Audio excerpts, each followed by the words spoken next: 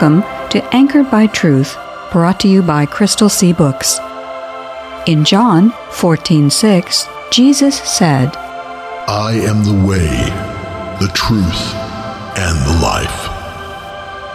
Our goal is to encourage everyone to grow in the Christian faith by anchoring themselves to the secure truth found in the inspired, inerrant, and infallible Word of God. Out from the throne come flashes of lightning and sounds and peals of thunder. And there were 7 lamps of fire burning before the throne, which are the 7 spirits of God. And before the throne there was something like a sea of glass, like crystal. And in the center and around the throne, 4 living creatures.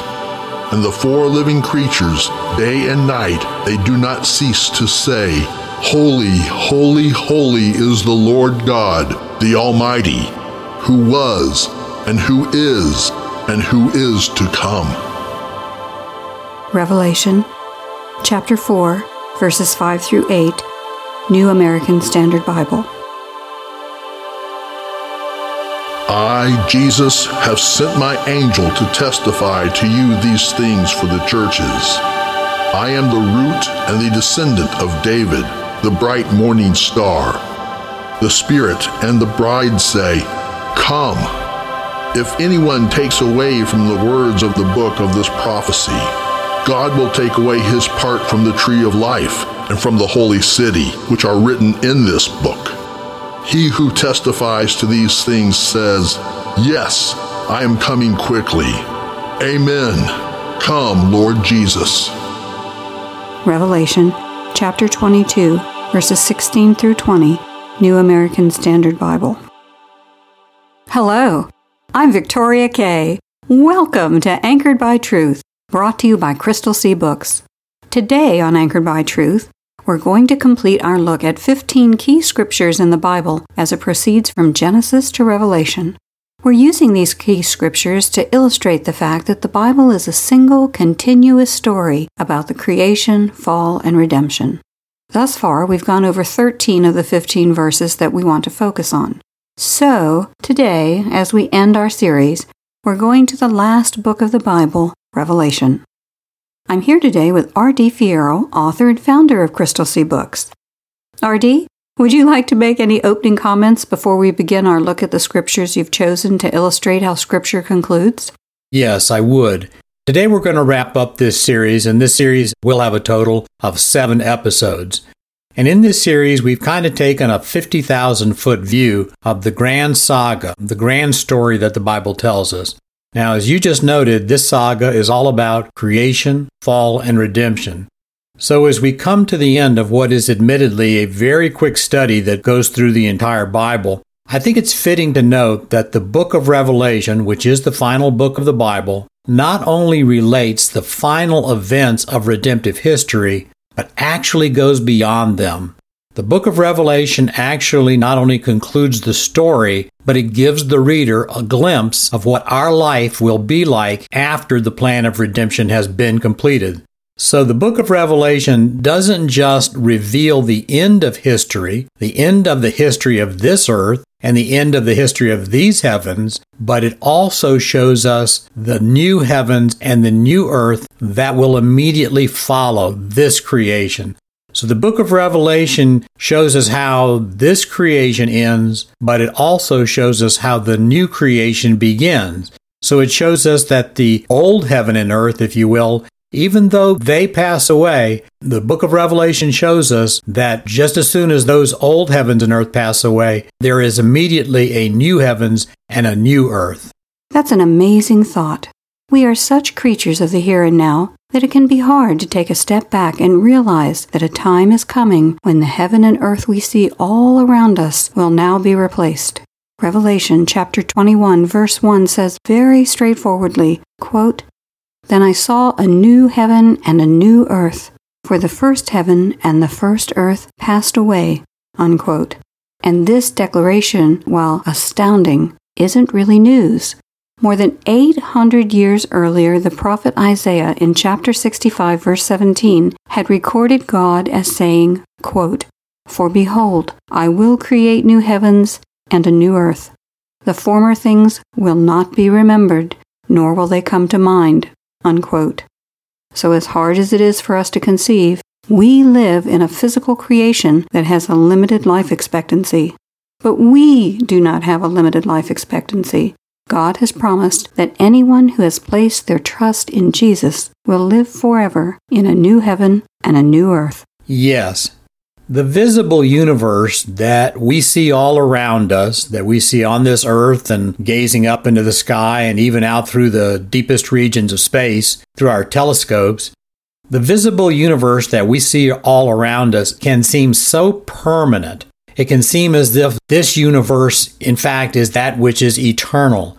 But actually, at this point in history, the visible universe that's all about us is not permanent. Now, our lives, which can seem, as the Bible calls them, almost just a hint of vapor, can seem so very transient as opposed to the universe, which seems so eternal, but in fact is the exact opposite. The visible universe that we see all about us today is going to pass away, but we, the people especially who know Jesus, are going to be eternal. We are going to live eternally, as you've just said, in the new heavens and the new earth. Now, it's not just the believers in Jesus who are going to live in eternity. It's also going to be everyone else who's going to live in eternity. But for those of us who believe in Jesus, it will be an eternity of bliss and joy. And that's why I think it's so important for everyone to think very soberly about their own eternal destiny. Because the book of Revelation not only mentions the potential for an eternity in bliss, an eternity filled with constant and unending joy, also mentions a destiny that is bound up, again, as the book puts it, the lake of fire. The choice of where we wind up is up to us. Now, the fact that there are two differing potential destinies for every person who is alive today, or whoever has lived or will live, is one of the reasons that it's so important for us to properly understand the very first scripture that we heard today. That was Revelation 4:8, because Revelation 4:8 is one of two places in the Bible where God is described as being holy, holy, holy. And the other place is Isaiah chapter 6, verse 3, where the six-winged seraphim are described as saying, quote, "Holy, holy, holy is the Lord of hosts. The whole earth is full of his glory." Unquote. Exactly. As R.C. Sproul pointed out in his classic book, The Holiness of God, there is only one attribute of God that is ever emphasized by a triple repetition, and that attribute is God's holiness. The Bible describes God as possessing many different attributes. God is loving. God is just. God is unchanging. God is immutable. God is all-knowing. God is all-powerful. The Bible makes a lot of declarations about God and his attributes, but there is only one attribute of God that is distinguished in the Bible by using a triple repetition in the declaration of that attribute, and that attribute is God's holiness. We tend to think of the word holiness as meaning sacred or pure or ethereal, and as the word is applied to God or his people, it does have some of those dimensions. But you also remind people that the primary meaning of the word holy as it applies to God or his people is other. Yes.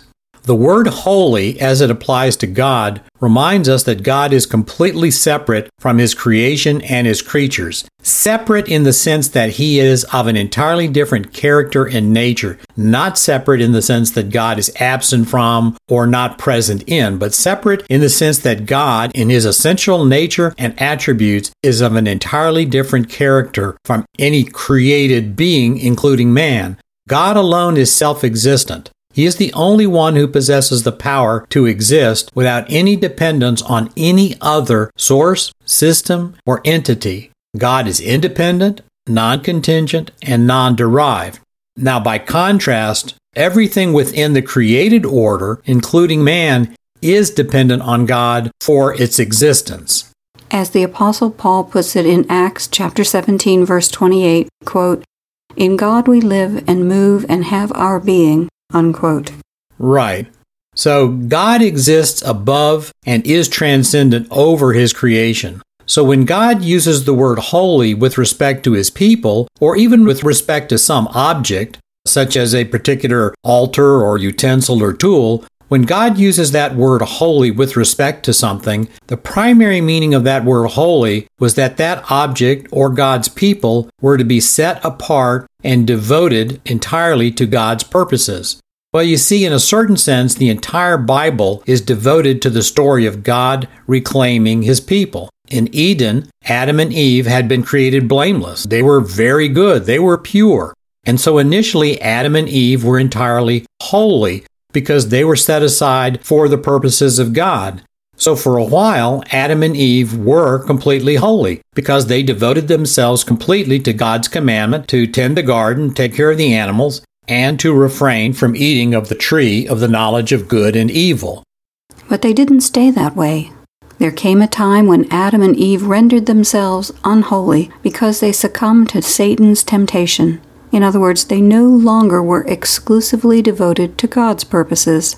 They began to pursue goals and ends that were outside of God's goals and ends, just as Satan had done at one point before he got kicked out of heaven. Exactly. Sometimes people will ask, well, why couldn't God just sort of reboot creation after Adam and Eve sinned? Why couldn't God just sort of wipe the slate clean by ignoring Adam and Eve's sin? Well, the short answer to that question is that because God is holy, not just holy, but holy, holy, holy, he can't compromise his justice even for a creature that he loves as much as he does man. God could not allow what constituted cosmic rebellion to go unpunished without compromising his perfect justice. So immediately after Adam and Eve sinned, after they rebelled that first time in the Garden of Eden, God launched his plan of reclamation, of redemption, of salvation. And the Bible is essentially the record of how God conducted that plan throughout human history.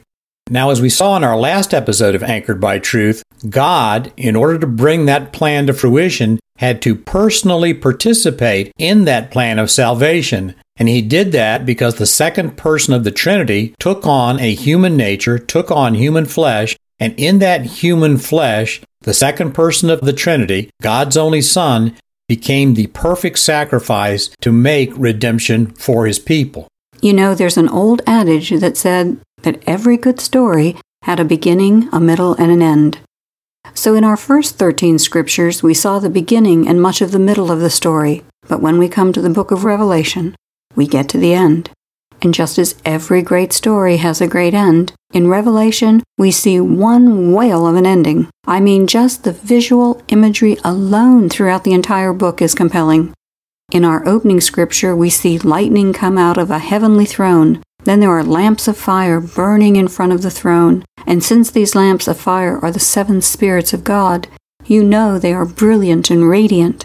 There's thunder rolling around the whole scene, and all that light and fire is being reflected off an enormous crystal sea. And this scene is just in chapter 4 of a book with 22 chapters. Talk about setting the stage for a climax. Yes.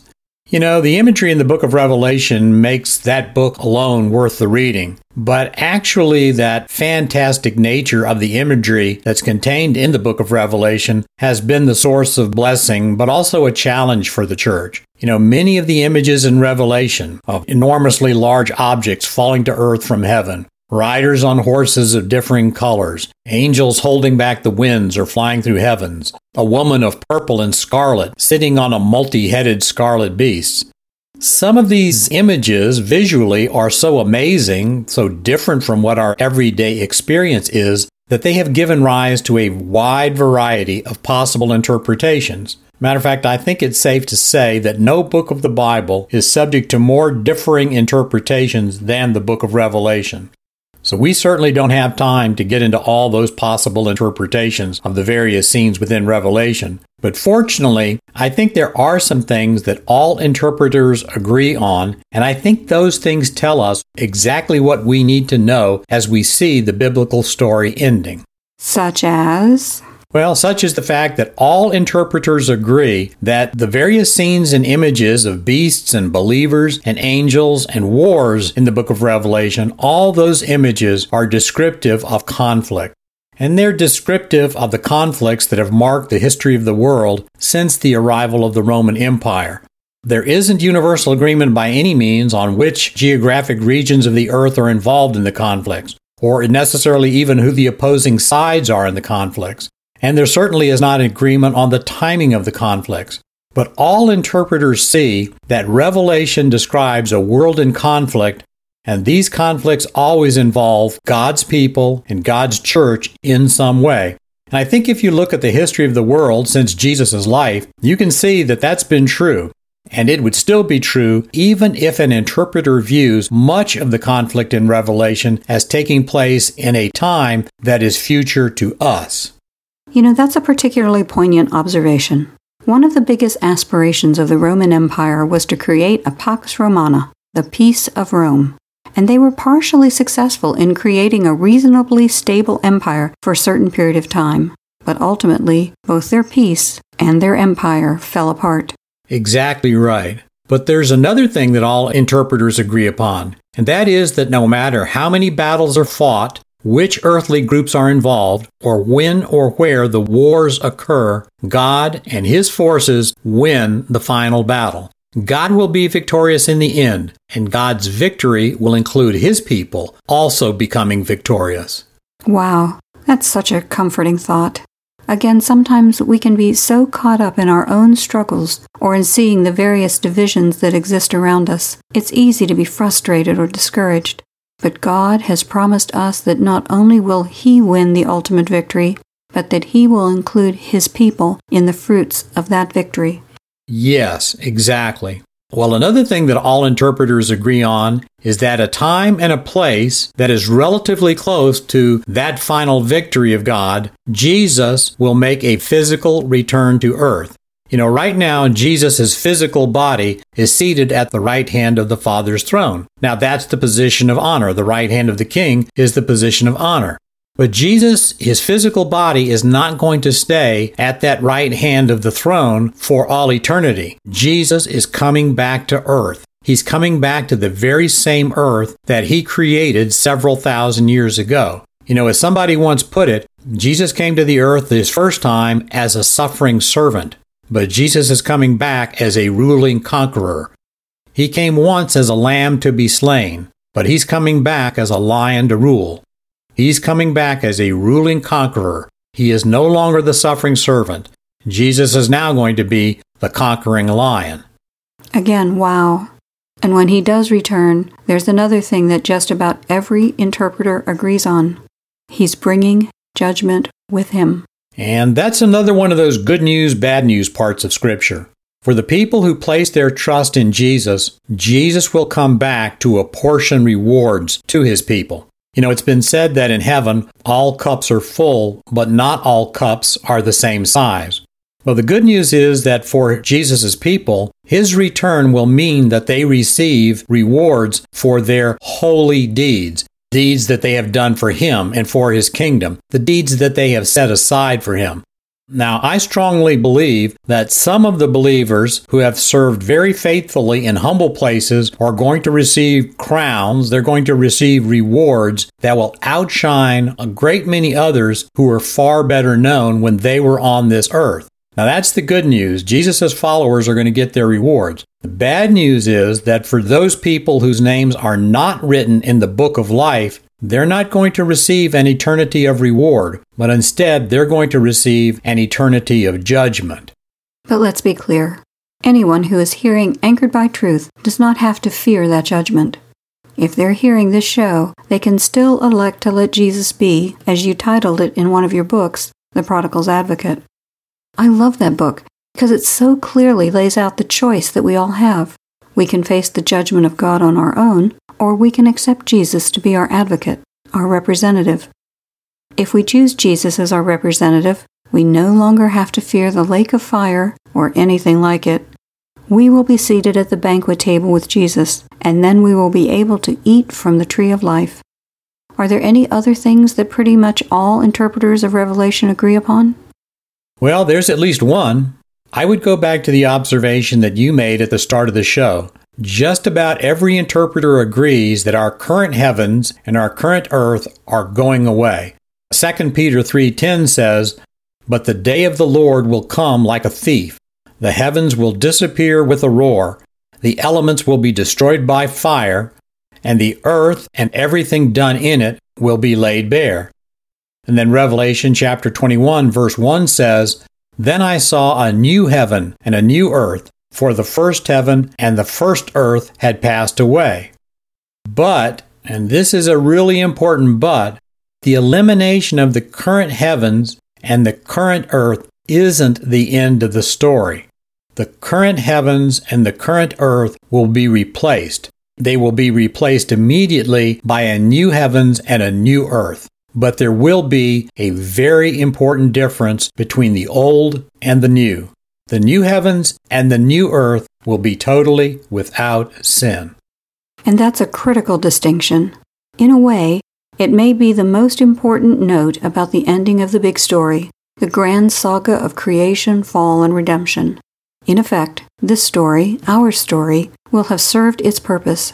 Through a several thousand-year journey, God will have demonstrated that He is holy, just, and merciful. It's been said that if God just kicked Satan out of heaven for Satan's rebellion, there He would have demonstrated His power and even His justice, but not His mercy. To demonstrate His mercy, God created man. There is no record in the Bible of the fallen angels being redeemed, but the Bible is a very clear record of fallen man being redeemed. Exactly. And like any great writer, God closes His story, but He leaves the reader not only wanting more, but He also leaves the reader knowing that more is available. In our second opening scripture today, we heard two invitations. We hear Jesus and the Holy Spirit issue an invitation to the readers of the book of Revelation to join the holy God in the new creation, in the new heavens, in the new earth, and in the new Jerusalem. And John confirms that it is Jesus who has issued that invitation to the readers of Revelation to come and be part of the next story. But John doesn't just stop there. John acts as a representative for all of mankind, and John responds to Jesus' invitation to come by also issuing his own invitation. John invites Jesus to come and complete the entire plan of redemption by doing all that Jesus has promised. You know, John, and I think just about every believer who has ever lived, longs for the day when all of the promises, including the promise of the second coming, will be fulfilled. So John says to Jesus to not only come, but to come quickly. What a fitting end to the story. Naturally, on day one of creation, God was present, but man was not. But God quickly began shaping His creation so it would be a suitable place for man to live, grow, and have fellowship with God.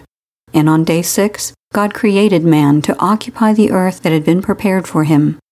Now at the end of the story, this creation has fulfilled its purpose. Sadly, we saw man fall very shortly after he was created. But then, between Genesis chapter 3 and Revelation chapter 21, that creation watches as God unfolds His plan of redemption.